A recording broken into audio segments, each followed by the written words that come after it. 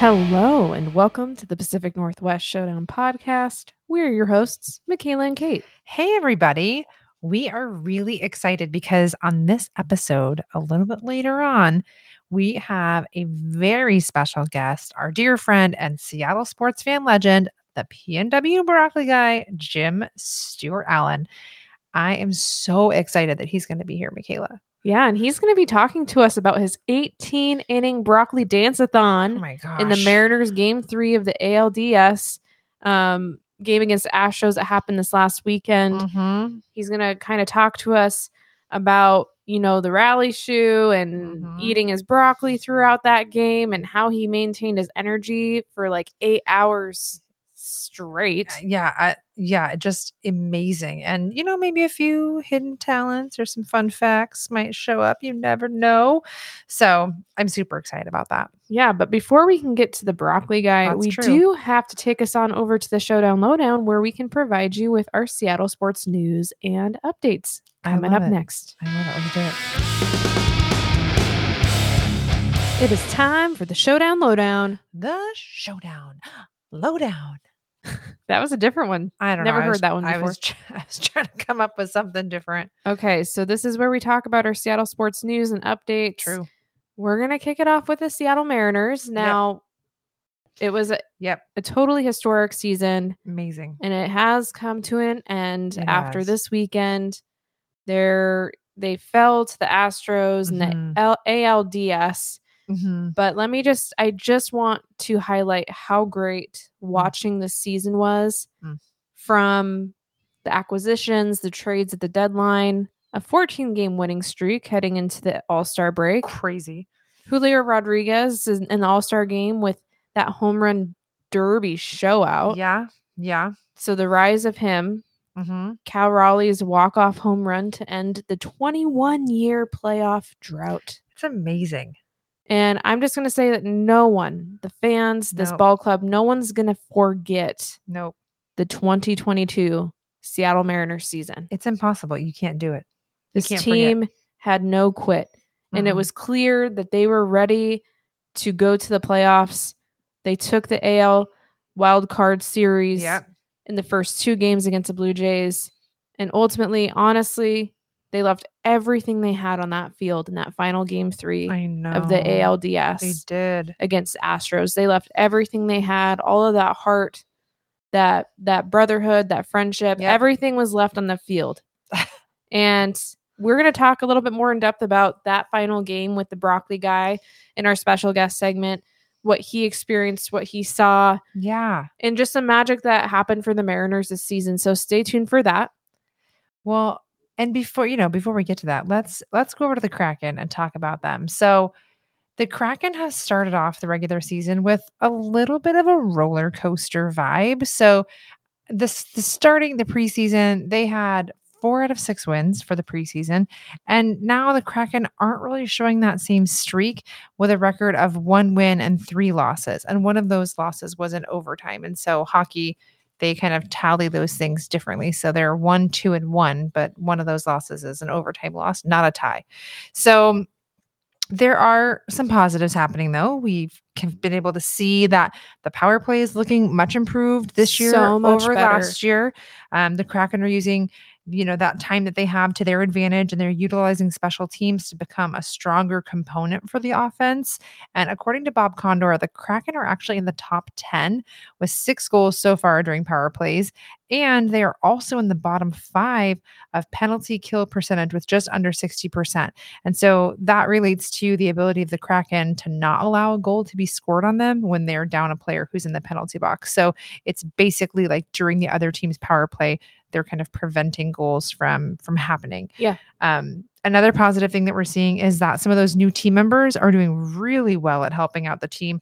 Oliver Bjorkstrand, Andre Burakovsky, Justin Schultz, as well as having Matty Beniers for the start of the season this year, have all been really impactful and making a big difference so far. So that's been great to see. Interestingly enough, we haven't really seen much of Shane Wright yet. So our newest draft pick has not actually had a whole lot of ice time in these games, and some folks are starting to wonder why. And Dave Haxtell said that Wright fully earned his place in the 23-man roster, but he has currently just over 13 minutes of time on the ice across 2 games, in the opener against the Anaheim Ducks and then in the Carolina Hurricanes. So a little over 6 minutes in each one. Almost 7 in that Hurricanes game. And he was actually a healthy scratch in game 2 and game 3. And so there's concerns from some fans that at just 18 years old, if he isn't actually getting the minutes, it could be detrimental to his overall development, and that he might actually do better being at a lower club level to get more reps and time and become more of a dominant player. So he's on the roster for Wednesday's match against the St. Louis Blues here in Seattle. It remains to be seen how he'll be utilized more with the Kraken, because he's currently right now on the 4th line. After Wednesday, the Kraken are on the road for 2 games, the 21st at the Colorado Avalanche and then the 24th at the Chicago Blackhawks, before coming back to Seattle for 3 other games. Well, thank you for the update on the Kraken. Yeah. Let's move over to the Seattle Seahawks. Now, we're not going to have a Hawkeye analysis, but there are things that I want to highlight from this week's game against the Arizona Cardinals, who's a division rival for us. We did win with a score of 19-9. We did. And our defense showed up. So I want to highlight first rookie cornerback Tariq Woolen, who won the NFC Defensive Player of the Week this week. And well deserved. 100%. In week 6, which was this week, he recorded his 4th interception over the course of the last 4 weeks. So he recorded an interception in each of those weeks. He's one of the top leaders, or if not the top leader in the league with interceptions. That's incredible. He also recorded 5 tackles in this game and a fumble recovery from Kobe Bryant's forced fumble, which, speaking of fellow rookie, Kobe Bryant, he's currently leading the league in forced fumbles with 4 on the season through 6 games.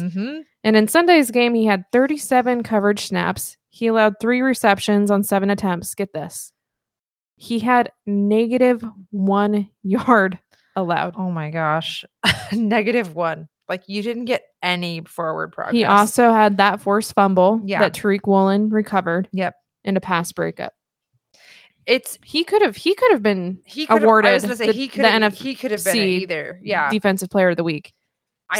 These are 2 rookies that we selected in round 5 of the draft this year. And they're both showing out. And they're getting better each week. And I've noticed this. They're getting better each week. And what did Doug Baldwin tell us? By week 7, you got to know what you're doing. What's coming up this weekend? It's week 7. It's here. And they must have heard Doug on our pod. They must listen. They listen. So the defense only allowed 3 points from the Cardinals offense. And the Cardinals' lone touchdown was off of a special teams mishap in the end zone that they created a fumble on Michael Dixon on a punt. It was a weird situation.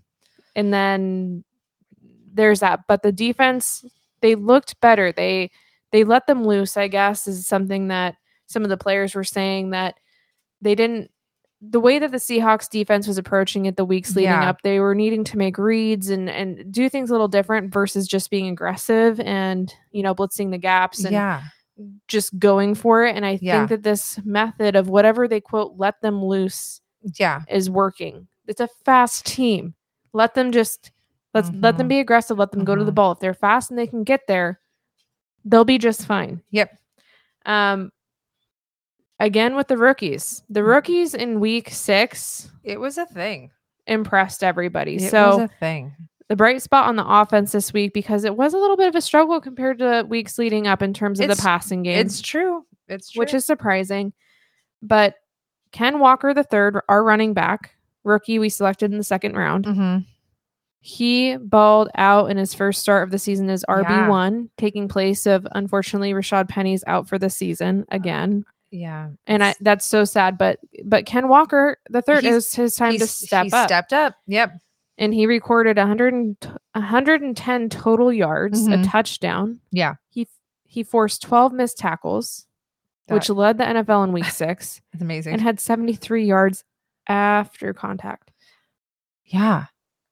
He had that moment where I honestly thought he was about to have a beast mode, Marshawn Lynch running through everybody and get a touchdown. I really thought in that run that he had. Yeah. How many guys slid off of him? He is so elusive, and he's physical because he's able to run through that, but he's also making guys miss. Yeah. Well, they showed that replay, and I was like so confused about how he didn't fall over at one point. I was just like, I don't know how he's still physically moving forward, but yeah, he was. So just wanted to highlight those spots.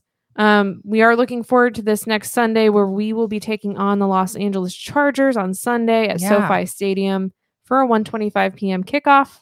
And, I just want to see if our offense and defense can get rolling at the same time, because if they do, this team is playoff caliber. Like they're doing some really good be things. Scared. Yeah. They have the talent there. They just need to all get on the same page. And I think this defense is starting to get there. Their communication, Bruce Irvin was talking about it. They had picked Bruce back up the other week. He was on the practice squad. He wasn't playing this week, but I think we'll see him next in the game against the Chargers. Okay. He had noticed, he said that I think the biggest issue is communication on defense. I think that's a huge breakdown. And so when you bring a veteran player in who can play the middle as a linebacker, come off the edge, when you have that experience and that talent there, I think it's going to make the communication better. If he can identify some of those weak spots, he can help elevate it for these young guys who are quick and off the ball and that can make plays. So that makes sense. That is the Seattle Seahawks for this week. Well, and, since the Seahawks are going to be out of town, who's going to be in town is the OL Reign. They're playing their semifinal playoff match on Sunday, October 23rd at Lumen Field. It's at 4:30. Show up.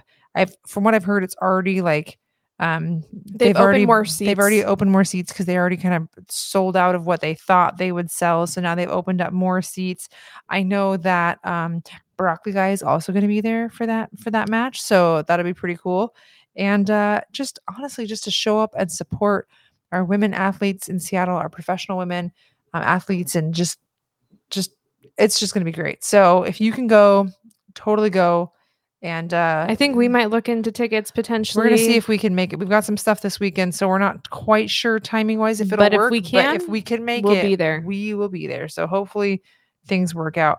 And speaking of Broccoli Guy, he's going to be coming up in the next segment as our very special guest this week. Stay tuned.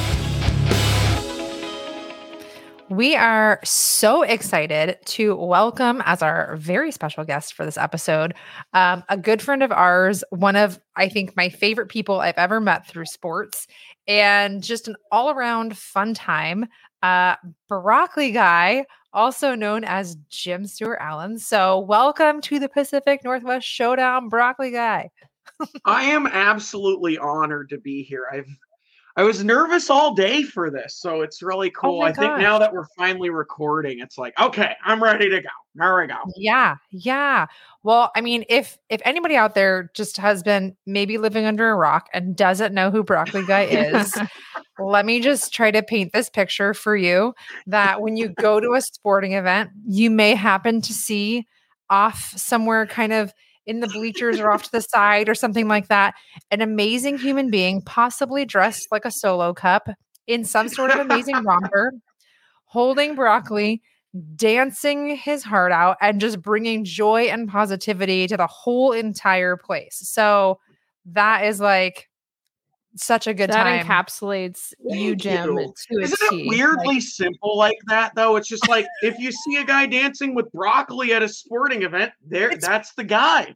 It's most likely him. Or maybe a knockoff. I don't know. Maybe you're inspiring people. So I appreciate that. Yeah, I try to spread positive energy when I do it. So that's good to hear.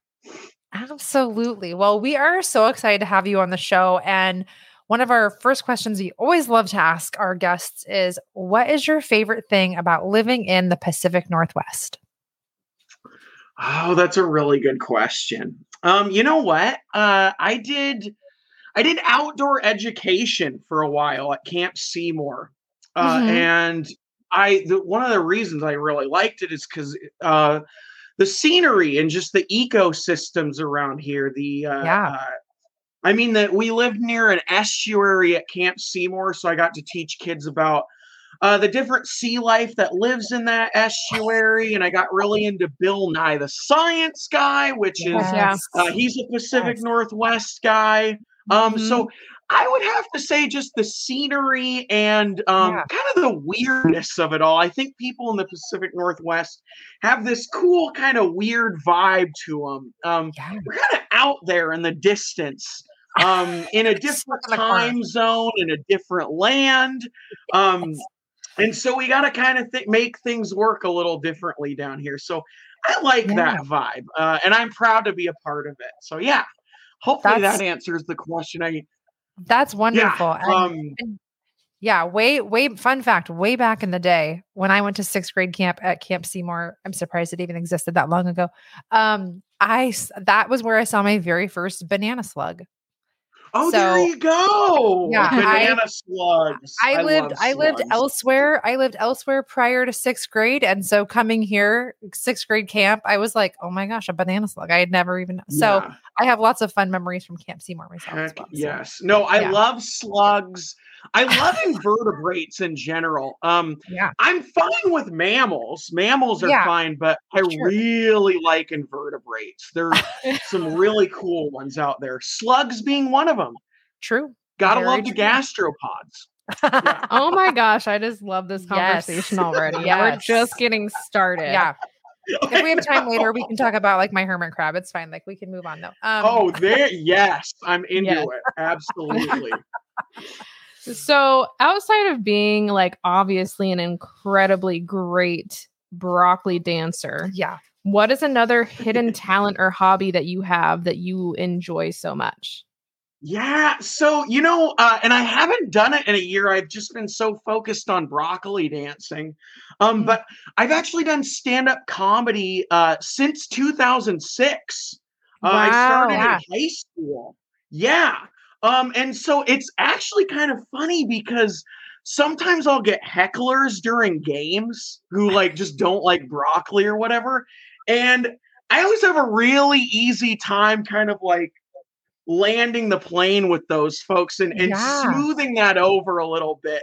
But a lot of people don't know that I've done stand up for like 13, 14 years. So I'm really good with hecklers, and I can make quite a few things work in that realm as the game's going on. So a lot of the showbiz aspect of what I do.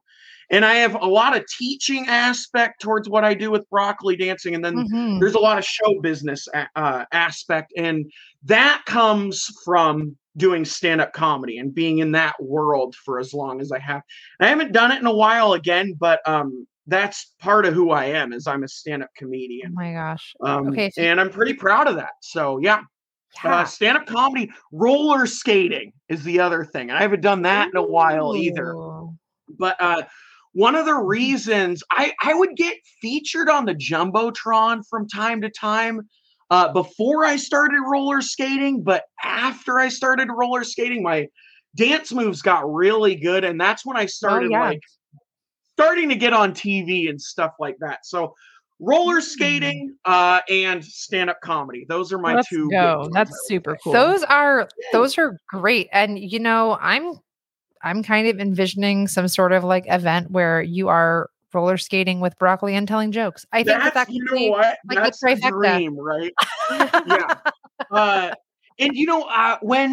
I haven't done it in a while, but when I go, I usually wear my romper. So there's people that are like, you're the guy. There's no way there's a dude with a Solo Cup romper dancing the way you're dancing on roller skates, because the roller skating is important to dancing. That's what got my footwork matched up. Like a lot of these like epiphanies in my head of how to move my body kind of started when I started roller skating and using my legs to work with my body to move in certain ways. So that was a really big thing for me to start doing that.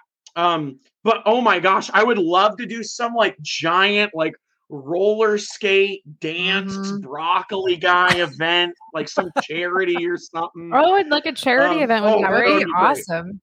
That would be so much fun, you know?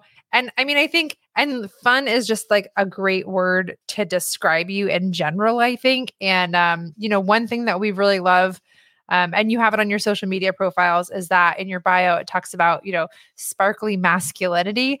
And we would love for you to share why it's important for people to just embrace who they are and just try to share it with the world. Yeah, thank you for asking that. It's an interesting phrase I came up on. I have a friend who has always described me as sparkly. Whenever sometimes I would like tell her like, oh my gosh, I had this great day substitute teaching kindergarten, because I'm a substitute teacher as well. And like, oh, these kids like really like me. And she would say like, yeah, well, you're a sparkly man, and they don't see much of that. And so that draws people to you. And so that's kind of where I came up with the sparkly masculinity thing. And it's just kind of a way of expressing yourself as a man in a different way, right? Like and it's a great way, but it's not a way men normally express themselves. And it's cool. I get to do it. It's cool. I get spotlighted sometimes, even just to be there dancing with broccoli, because it shows people like, oh, this is a way you can do this, right? This is a way you can express yourself. I think that's super important. So I take a lot of pride in that. We appreciate you sharing that. There will probably be more explanation to that. There's so much to talk about with sparkly masculinity, but specifically in sports, I think it's really important. I think there's a lot of really intense emotions in sports. And obviously I'm kind of there's some intensity in what I do, although I am chill when I do it, but I think it kind of like helps soften it. Like, I think people look at me and go, okay, this is a game. We are having fun as well. Although we do really want our team to win. And I have respect for those types of fans too. There's a lot of different ways to be a great sports fan. And I think the people that really want the team to win, I think those are important people to have, as well as people like me that are like, I want the team to win, but man, let's have a good time too. Let's remember to have fun while we do this. That's the kind of person Kate is too. Yes. Yeah. Yes. Absolutely. Yeah, and I think I might be on the winning side of things. I'm just like, let's just all get along and have a good time. Like, and I'm like, totally. I want you to win. Totally. And that's when I dance like during playoff games, that's where it gets really intense, because a lot of the time during the regular season, it's like, I want them to win, but it's like, especially with baseball, it's pretty chill. I mean, you obviously don't want them to lose like 7 times in a row, but like, it's just such a slow kind of building process with baseball.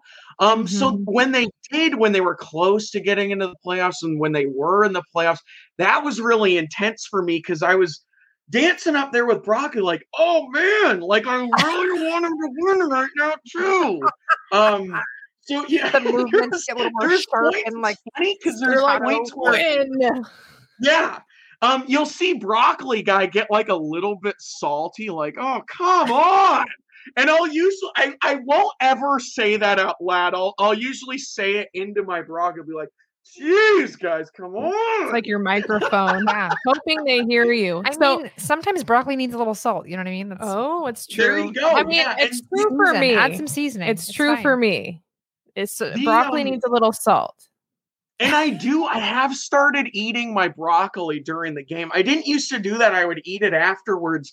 But there was that dang 16-inning playoff game, which I'm sure we'll get into. But we're about to get in. These guys in my section got convinced that the only way this game would end is if I ate all of my broccoli. And so I did. I ate it within like 2 innings. They were actually really impressed, because I do eat broccoli and I eat it raw, and I'm used to eating it raw, and I enjoy eating it raw. And so they were like, you better eat your broccoli. And I was like, okay, can someone go down and get just hold water? on. Fine, I will. Yeah. So let's talk about that game. What's that? Let's talk about that game. Yeah. So 18 innings. Let's do it. 18 innings. That's 2 baseball games. 2 for the price of 1. 2 for the price of 1. The rally shoe, the broccoli, the dancing, pure exhaustion. I'm sure on your part. That was the amount of time you were there. It was the first playoff game in 21 years for the Seattle Mariners. Yeah. Mm-hmm. Can you please just like paint a picture for our listeners of what your experience was? Not only the atmosphere at T-Mobile, but like, how do you broccoli dance for 18 innings? That's a long time. Yeah. So it's tough, right? Because baseball is one of those things, because I do this for pretty much every sport. And baseball is one of those games where you don't know when it's going to end. And this is a great example of that. It's like, usually you're there for 4.5 hours, right? The game, the stadium opens an hour and a half early. You get there, and that's actually one of the most important parts of what I do is I get there right when the stadium opens.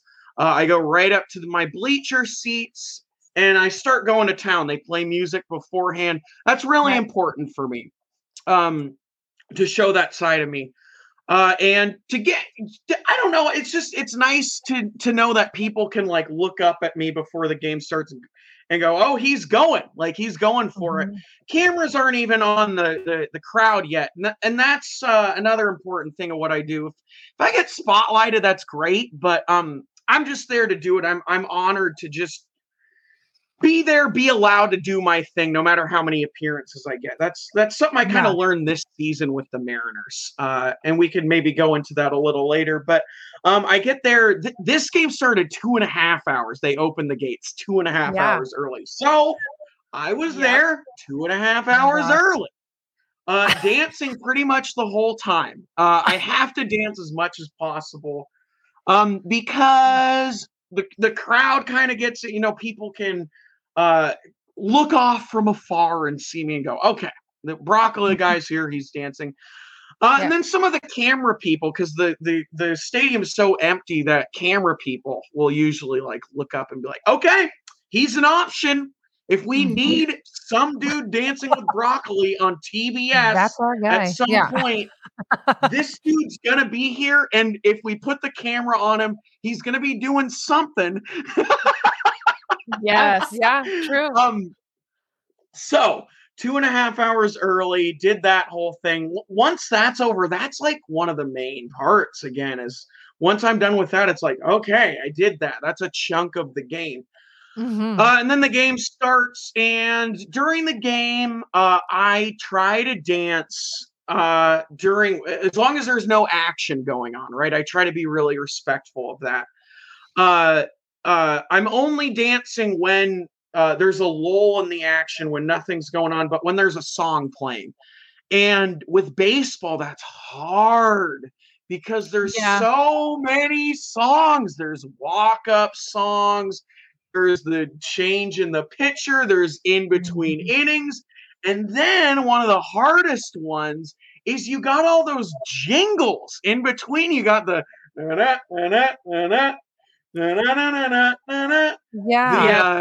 trying to think of all of them now. There's like the Addams Family one. There's the Charge. There's the I gotta be there for all of those. And so sometimes I'll be on my phone like trying to update my Twitter and it'll just go into that. I'm like, dang it, come on. But I gotta do all of that. And I gotta do all of that for however long the game lasts. And so for that ALDS game, that was 6 hours and 22 minutes. It's a long combined with the 2.5 hours before, where that's just straight dancing, right? The game is you get a little bit. That's a full day of work there. You know that, right, Jim? That's a full day of work. Yeah. I hope you got paid. I did not get paid. I was like volunteer passion. Yeah. Volunteer work. Yeah. Hopefully one day I'll get paid, but yeah, this is all volunteer. This is for the love of the game, right?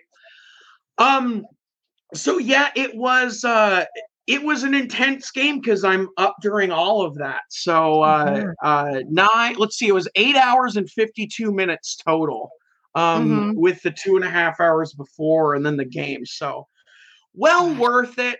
But yeah, I was definitely like happy to go home and just be alone and sleep because I get a lot of my energy from being alone time, which is weird. It seems like I wouldn't be that way, that I would love talking to people, which I do.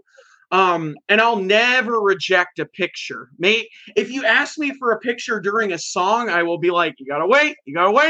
And I'll finish my song and then we'll get to the picture. But I love talking to people, but how I get my energy back is being alone in my single apartment, watching boxing from 2004, watching some boxing match where I know what's going to happen, right? So I don't have to get stressed. I'm like, I know this dude's going to win in the 11th round. But I'm also going to vocally root for him. Anytime something happens that's good, I'm going to be like, yes! But anyway, it's good to be alone, but so cool to get to be a part of those games and that experience. Wow. And again, it's always cool when I get on the Jumbotron, but I'm always grounded in the fact that even if I'm not, the fact that I'm there, the fact that the ushers are allowing me, the fact that the fans are allowing me to do this is huge honor, and I try to be really respectful of that. Yeah. How far are the Mariners going to make it next season? Oh, I think they're going to go far. You have a hot take, Jim? What's your hot take? Hot take? I think that they're going to go to the World Series, or at least go deep into the ALCS. And I'm absolutely to get back to more of the sporting part of the game I went to, right? Because we talked about the broccoli dancing part of going 18 innings, but I was actually really happy about that game, even though they lost. I was pretty thrilled that the bullpen did so well. They had a really rough time. Yeah. They had a really rough time in Houston, and just going back to Seattle, seeing. Was it I think it was Logan Gilbert it was George Kirby. George Kirby went 7 innings, lights scoreless innings. He's one of our new guys. So to see him go 7 innings in playoff baseball, and then to see our bullpen guys really shine, take us all the way to the 18th, scoreless, I thought was not. I mean, you don't want to see him go out. You want to see him win the World Series every time. But that was a really nice showcase of what we were capable of doing in the postseason. And with a team that hasn't been in 20 years and all these new guys, I think postseason experience is a premium. And we got 2 games worth of it in one. We sure did. Yeah. The wild card series, and you get the ALDS and Game 3. Having our core guys have that experience going into next year, and we got swept by the Astros, but we were there the whole time with them. We kept up with them. It wasn't blowout situations. It wasn't brutal. What's or anything. It wasn't like blowout situations or just like we were hanging. We were hanging. We were there. And boxing is weirdly my favorite sport. You heard me talk about it before, but there's something to be said. I really like watching those boxers that take that L but hang with them the whole time, and that actually improves their career. There's one of my favorite kinds of fights to watch are those L's where at the end you go, that actually helps their career. Like they're a better fighter after that loss. They know it and we know it. And maybe they might get a rematch, but they're going to at least get like another chance on HBO or a high profile fight again. And I think the Mariners with the Houston Astros, although they got swept, they were supposed to be there. That was they didn't slink on in there and just like, oh, we're the Mariners and we haven't been to the playoff. We're just happy to be in the playoffs again. belonged in the playoffs, and that was really cool to see. And that last game with them was really a showcase of that, with that 18 innings where great starting pitching, great bullpen work. I think we're going to make some really good trades, some really good moves in the off season, and go from there and have a team full of guys that are our core guys that are going to kind of been there, done that. And when they get back into the playoffs, I think they're going to get into the World Series, or at least go really deep into the ALCS. I'm really excited about that. Because it's been since I was in 7th grade. I watched the if you remember them running around the field with the flag. I think it was September 17th or something, 2001. It was right after 9/11. They clinched very early on because they had won 116. So what a season to be to be at the playoff game for that. And I was at the Cal Raleigh home run wild card clinching game. So oh man, just a great, full of Mariners magic this season. That's what I wanted to see. So, yeah. I love it. Well, and honestly, like you, I feel like you bring a lot of magic to the games that you go to and for the teams that you broccoli dance for. And so, like, what is your favorite team to broccoli dance for? I mean, can you even pick one? Because you're at pretty much everywhere. Let's be honest. I pride myself on being it's kind of like being a substitute teacher. Like, my style can work with any grade. My broccoli dancing style can work with any sport. There was Boston Red Sox fans near me. This is, I think, last year maybe. And I was dancing kind of near him. At first, he was totally weirded out. It's the usual progression. Is the first 2 innings. There's some people that right away they're like, yes, this is for me. Most people, it takes like 1 or 2 innings, and then they'll ask about what I'm doing, and I'll give them an answer like, you know what, this guy knows exactly what his deal is. And then they'll get into me. But I was asking this Red Sox guy, I was like, if I went to Fenway Park with this, would it work? And he was like, oh, dude, what you do would work anywhere. And that was really cool to me. Because the Red Sox is an intense fan base. The Yankees are an intense fan base. There's NFL too. Seahawks, I thought would take me 2 years to get into the Seahawks kind of with what I do. But it's so cool to see this thing work. I think Mariners, maybe it's just getting off the season, but I really like dancing for the Mariners. And I think baseball itself lends itself really well to broccoli dancing, just because there's so many lulls in the action where that needs to take place. I've had some cool interactions though with baseball players. I cannot identify yet because they're too far away, but when the bullpen will always make their walk out into the bullpen from the dugout into the bullpen. It's kind of a ceremonial thing that the Mariners do.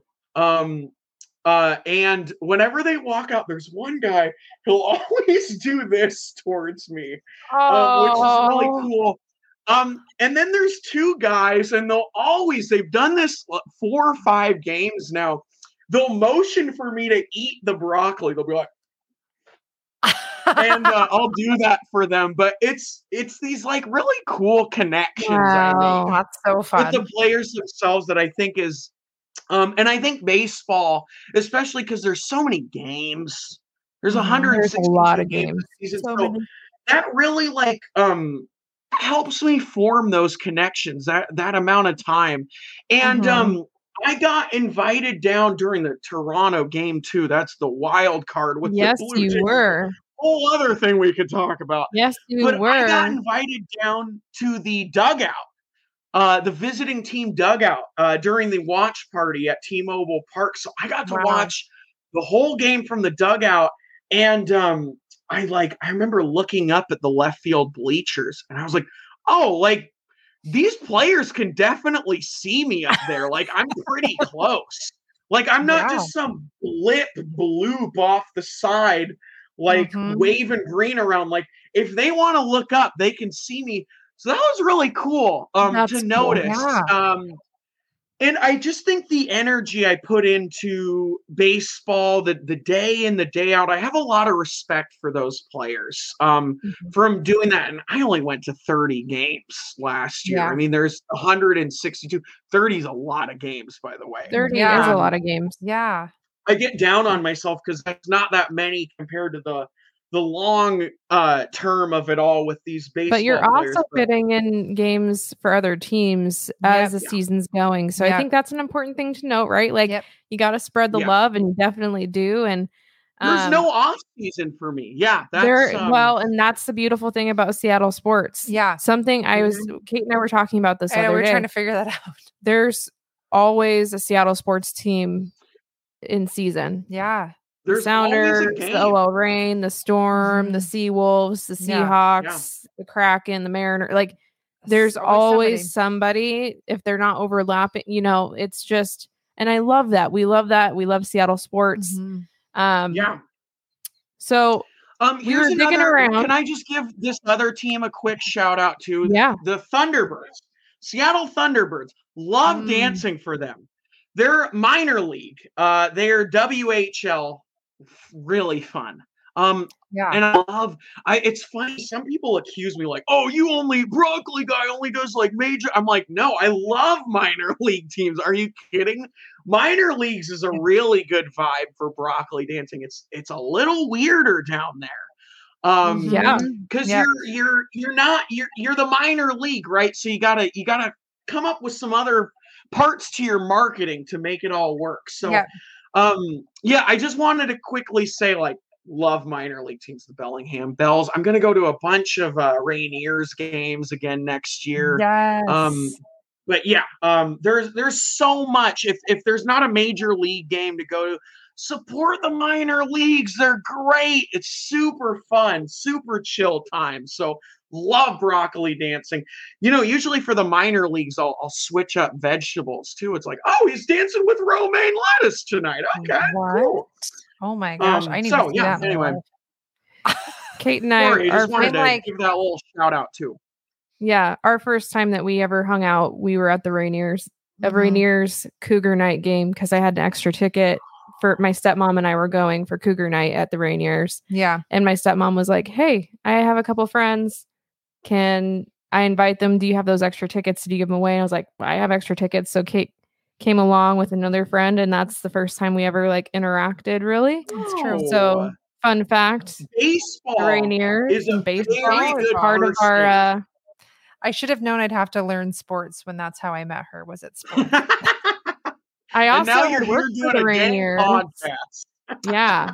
I worked for the Rainiers and their ticket sales there for a little bit. So cool. Fun fact. I was working two jobs, going from the school straight to Cheney Stadium and selling tickets for the games at night on weekdays and on weekends. So working those two jobs before I met Kate, and then I met Kate and I didn't have time for that anymore. That's right.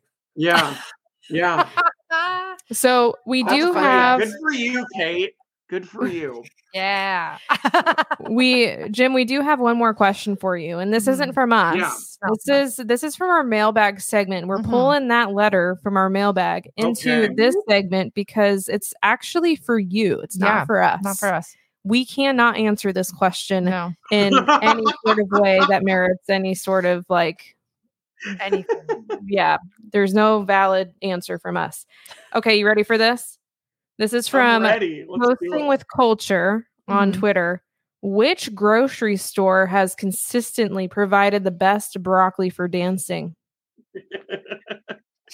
Okay, this is good. So sometimes it is hit and miss. Like you can go to 2 or 3 places and it's just like the florets are just a little smaller. The crowns, the florets are a little small. You want you want big florets, right? So that's a good question. You want to look for not just big. Sometimes they're so big you just can't hold them, which is one of the reasons people always ask me, why cauliflower? Why don't you do cauliflower? They don't have any handles. No, you can't. Yeah, you those can't are pretty big. That. Yeah. Yeah. Those are big too, but you want florets with where you can either hold them like this, or you can kind of like interweave your fingers through like some of the knots and kind of. So normally I go to Fred Meyer because it's right on my way out of town, and usually I don't have a problem finding really big crowns and florets. Nice. I try to also support local fruit / vegetable / produce stands. So I want to give a shout out to Storino Farms and to Valley Farms, which are 2 produce stands I live in Puyallup, Washington. So they're just in my area. Heck yes. Yeah, I teach in the school district there. But there's the old owner, he doesn't own it anymore, but there was a guy who used to own it, and whenever I would come in to buy broccoli, he'd be like, wait, just 1 second. And he would go into the back and bring out the big stuff. Wow. Yeah, it was so validating, right? He would have usually his normal stock would be like smaller, more easily digestible, literally and figuratively easily digestible broccoli. So he would go to the back and get the really big crowns and come back out and let me choose between some of those. And I was like, oh, I feel so cool right now doing this. What? Yeah. It's like you walk in and he's like, this guy needs the good stuff. Hang on just a second. Goes back and brings it. Okay, this is from the back room just for you, you know? Yeah, it was so cool when he did that the first time. I was like, oh my gosh, like, like I felt so famous. Like, oh, broccoli guys here. We got to make sure that he is covered, that his broccoli looks good on whatever the heck he gets on tonight. Because if somebody asks a mailbag question about where do you get your broccoli, they want to make sure you're not, trash talking their broccoli. So a Fred Meyer and Puyallup. Fred Meyer and Puyallup at this point. Yeah. Cool. And I remember one time I was going in, I try to wear just my normal stuff. I'll put on like basketball players have their warm-up stuff. I'll usually like put on some sweatpants and stuff to more blend in because it's intense. I do wear my romper from time to time, like out in normal life, but usually I like to keep it a little bit more toned down. And I remember one time I was going in with my sweats and stuff, and there was a couple that like saw me pass. I'm like, that's I think I had my broccoli in hand too. I was like in sweats with a bag of broccoli. I think that's broccoli guy. I think that's broccoli guy. So that was cool, but Fred Meyer and Storino Farms, Valley Farms. But Fred Meyer's just right on my way out. I like to get my broccoli the game of, and I used to say that I used to like bring it out for 2 or 3 games. There's some broccoli still in my fridge that it went 5-2, right? And part of that 5-2 stretch was they clinched the wild card. But if you remember that really bad road stretch before they finally came back, and I brought that broccoli and it went 5-2, and that was like, so that's still in my fridge. It's terrible. I mean, it just smells awful now. I haven't been able to get rid of it. You should probably take care of that, Jim. Yeah. But we understand. I said we understand, but you should probably definitely check in on that and make sure that it's like in some nice secured bag that won't make your fridge smell like whatever. I want a epoxy resin it almost, but we'll see what happens. I might. There's a little patch of ground outside my apartment where, like, if it's just the broccoli's too far gone, then I will put it out there and it'll decompose back into the soil.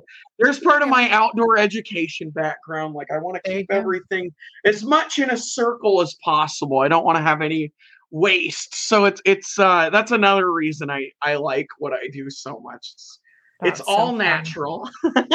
Yes. So fun. Well, Jim, we just want to say thank you for joining us for the Pacific Northwest Showdown episode 5 of season 2. Yep. We have loved getting to know you and supporting you and seeing you at the games that we've been at. You were always a bright spot at all of these sporting events. And we just hope that you continue to show up and to be amazingly awesome and sparkly and just lift the spirits of the people around you. So thank you for what you do. And thank you for being on the episode today. Thank you. It's such an honor. This is one of those podcasts that right when I saw it existed, I was like, oh, that'd be so cool if I got on. So it's such an honor to be on, and especially with the relationship I have with you two. I really enjoy seeing you at games and hanging out. So really cool to finally get on, and this has just been great. And this is just the beginning. It might not be the only time you come on. So just know that now you're on the hook. Now you're on the hook whenever you need.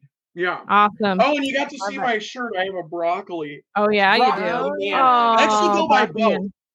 There was, oh my gosh, I'll stop talking soon, I promise. But really quick, I got on an Apple TV broadcast when the Mariners were on Apple TV one game, but they randomly panned up to me, and one of them was like, "Broccoli Man," and a bunch of people on Twitter was like, "It's Broccoli Guy," and I'm like, "It's actually both. Whatever works." So got my Broccoli Man shirt. So cool, so cool to get to do what I do. Anyway, yeah. We love it. Yeah, we do. Well, thank you again, Jim. And we will be seeing you around at all these sporting events coming up. Woohoo. Woohoo. You've got mail. Welcome to the mailbag segment. And today I'm going to be pulling out the letters from my bag that are, it's all invisible and pretend. But you are going to go along with me on this because it's fun. So anyway, my first letter out of the mailbag. Wouldn't it be cool if people actually mailed letters? We would have to come up with a P.O. box so people could actually mail us letters. Actually, the other thing we'd have to some stuff is time sensitive, and mail takes a while to get here and stuff. So I would love letters. It could be kind of interesting.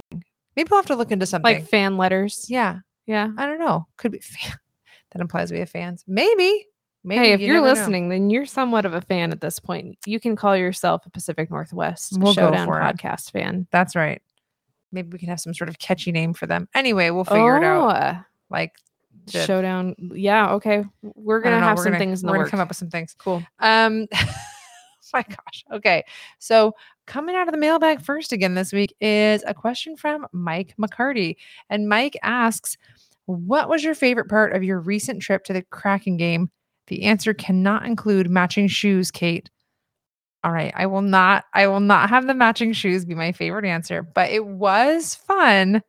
It was fun to see Alicia Crank there with the same shoes I had on. And shout out to Jewel Lloyd because those shoes are Jewel Lloyd's. Yeah, they're Jewel Lloyd's shoes. So, they're Kyrie Irving's shoes too, but it's, partnership. There you go. Kyrie Irving, low fives. So you asked what the favorite part of the recent Kraken game was. And for me, and oh my God, I'm starting to fall in love with this mascot. Mm-hmm. I was not a fan initially. I straight up said, she was really upset about it to start with. But the personality, Bowie came up to our section because apparently you can reserve a seat visit where you can book a seat visit. So Bowie will come and find you in your seat and with a sign and give you a hug or harass you or take a selfie or whatever. But the personality of Bowie is kind of it's legit a troll. You think about somebody that trolls you and somebody that's just kind of got that personality. So funny. And we watched, people were trying to get Bowie's attention, and Bowie turns and looks at one fan and just stares and doesn't move, just like a statue, just staring. Eyes.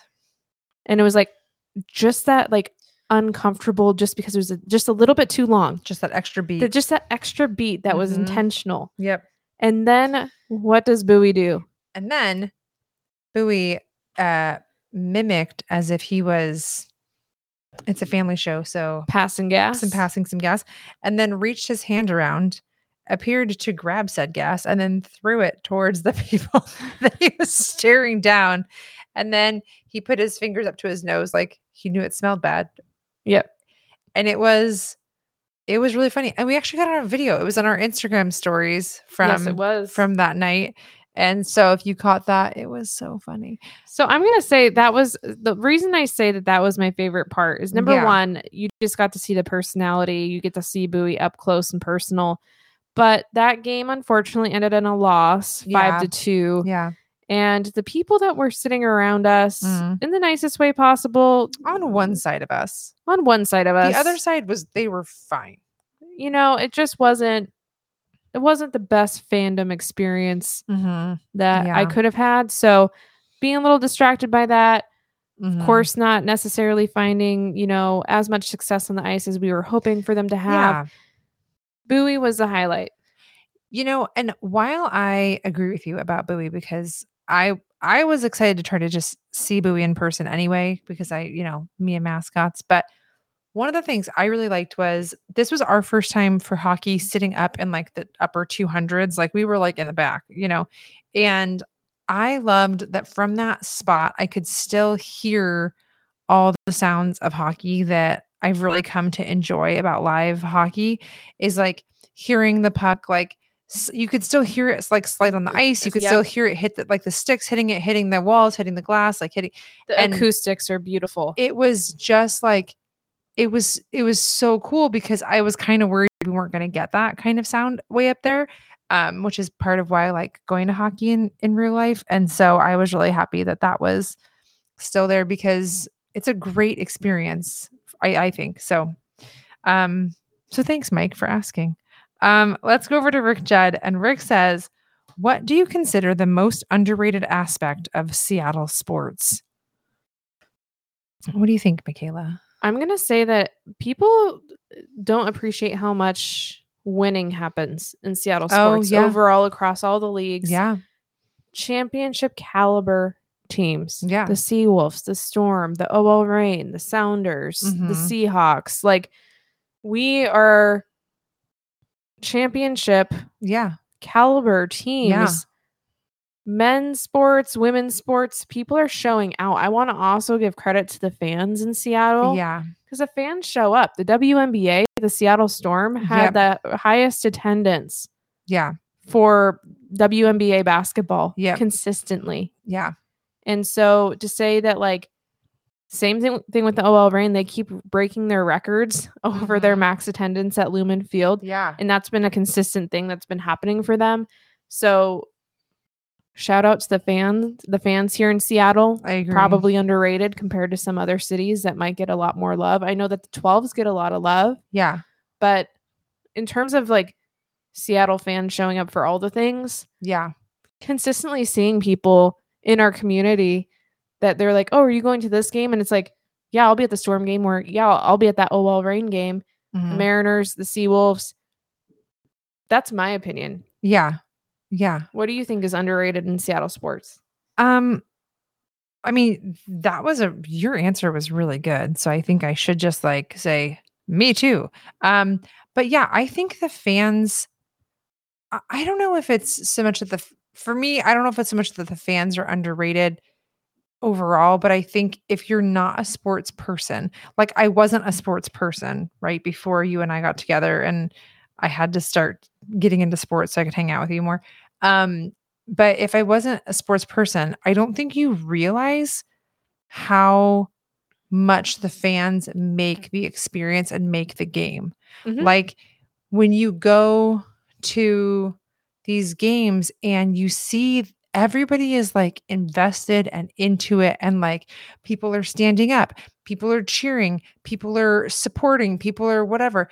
And then if you go somewhere else and you go to a game and you're like, this isn't how Seattle does sports. Like, this isn't what Kate will often make note, because she's very detail oriented, of those kinds of differences. Like these fans here at like an away stadium, like if you watching a game, like they're not even standing for this. Like we all would have been standing for the last 10 minutes in this circumstance if it was in Seattle. So I like that you brought that up. And I think that it's not so much that the fans are underrated. I mean, maybe that's the same thing, but for me, it's more like until you are going to sporting events like in person, especially for Seattle sports, like Pacific Northwest sports, I just don't think you can understand like and appreciate just that, what that experience is like. And so I don't know. So that's my take. I hope that was a good enough answer for Rick Judd. I'm sure it was. Rick Judd's a nice guy. It would work out. We have one more question from Nick with a K in the beginning and a K at the end.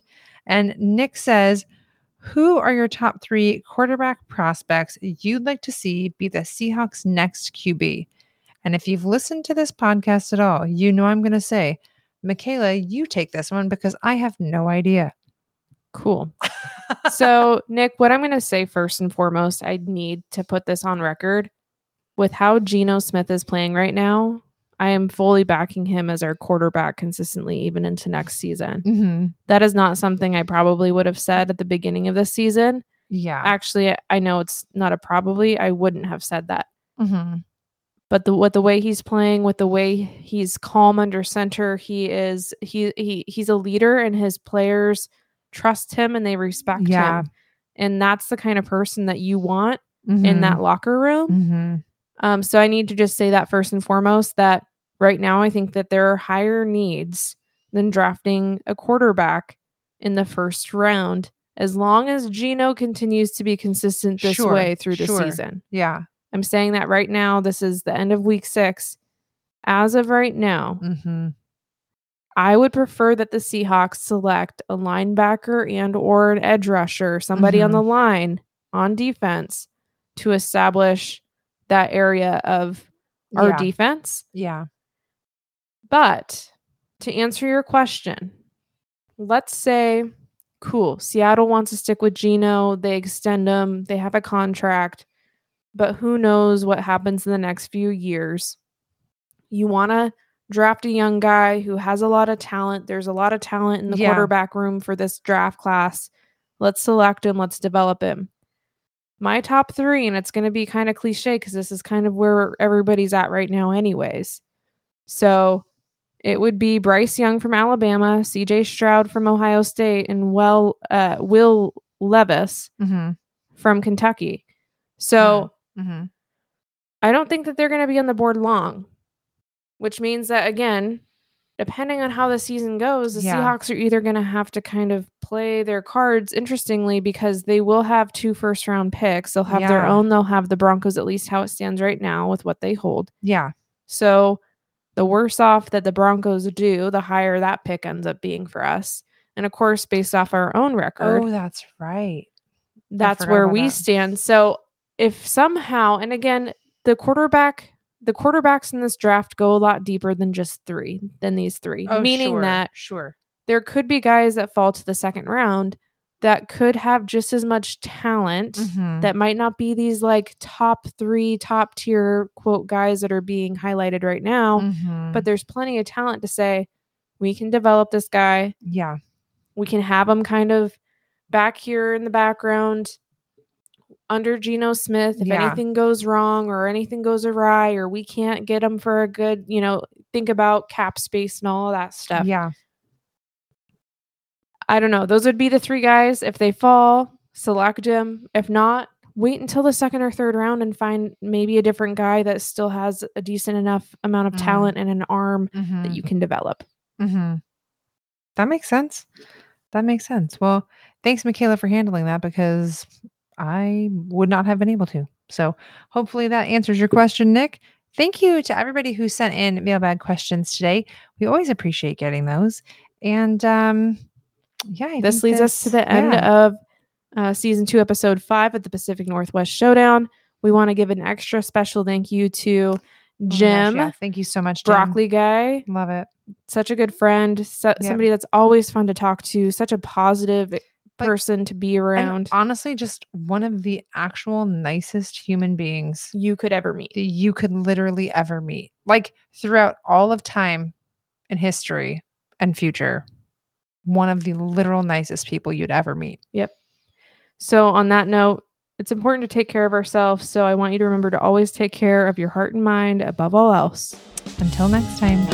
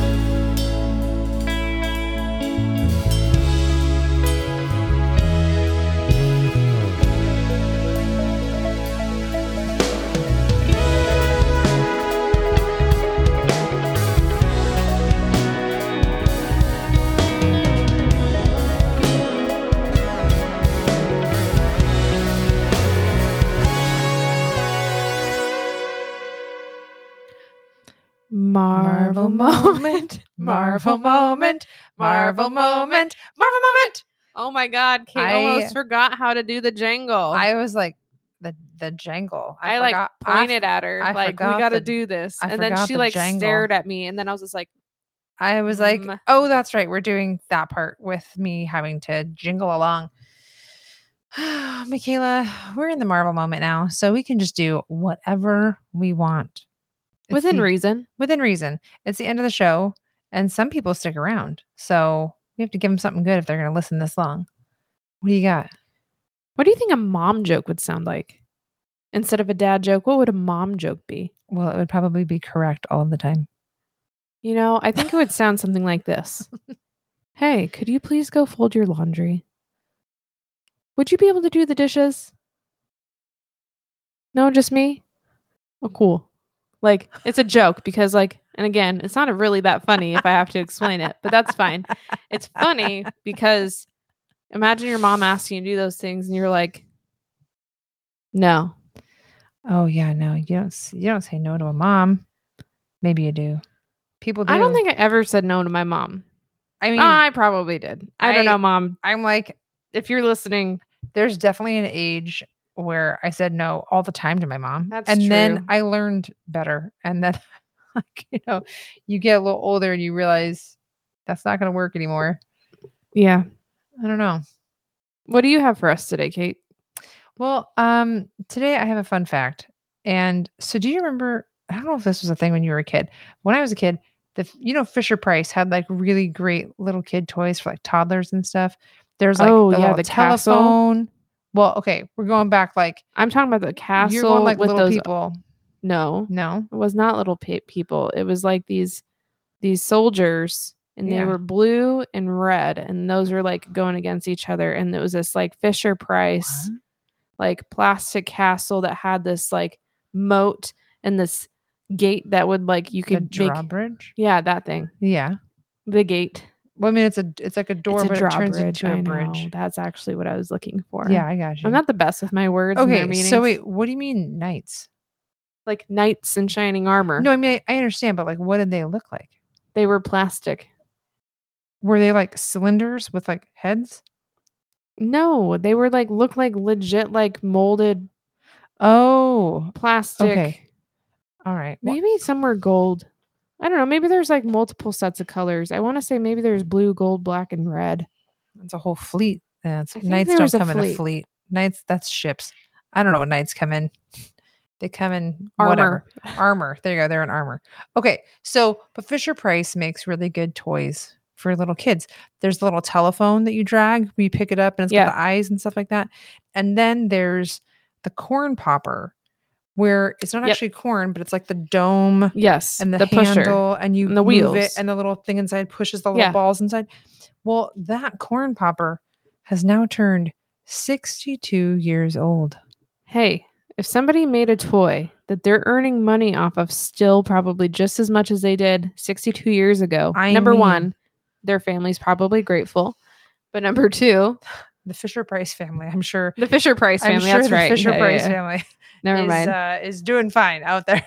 But it's 62, and it's like all these things we keep coming across. Like the other day, if you're on Twitter, you probably heard that Eminem turned 50 and that Michaela had feelings about that. I had like an actual breakdown. I go like it was around the time for us to get ready for bed. And I go, no, nope, no, nope. He's not 50. You didn't say that. Nope. I'm just going to go brush my teeth. Nope. And then here I am like, starting to do my own little like rap. Like I loved the song Lose Yourself. Yeah. And you can still love it. And it's okay that he's 50. If you had one shot, one opportunity to seize everything you ever wanted. And now I'm 50. Oh my God. I mean, what did you seize? What was the opportunity to be a freaking awesome superstar of a rapper? There you go. That just turned 50. It's true. I had a poster of Eminem, Dr. Dre, and 50 Cent, all 3 of them in one poster in my room. And then I had their own individual posters. It was like, there's just Eminem with his like gray hoodie. Yeah. And his like shorts and like the no top. shirt. Oh, no shirt. And then 50 Cent had his bulletproof vest on, which, he would have needed. Dr. Dre. And then I had one of them of all 3 of them in the same poster. Dr. Dre is the one that kind of found all of them. So it makes sense that they'd be together. Right. So, wow. Fun facts. And the longest Marvel moment you've ever received. I think it is actually. Yeah. A whole 5 minutes and 30 seconds. Wow. Well, let's give you your lives back. Thanks for listening. Thanks for sticking with us. We really appreciate it so much. And we will see you next time on the Pacific Northwest Showdown.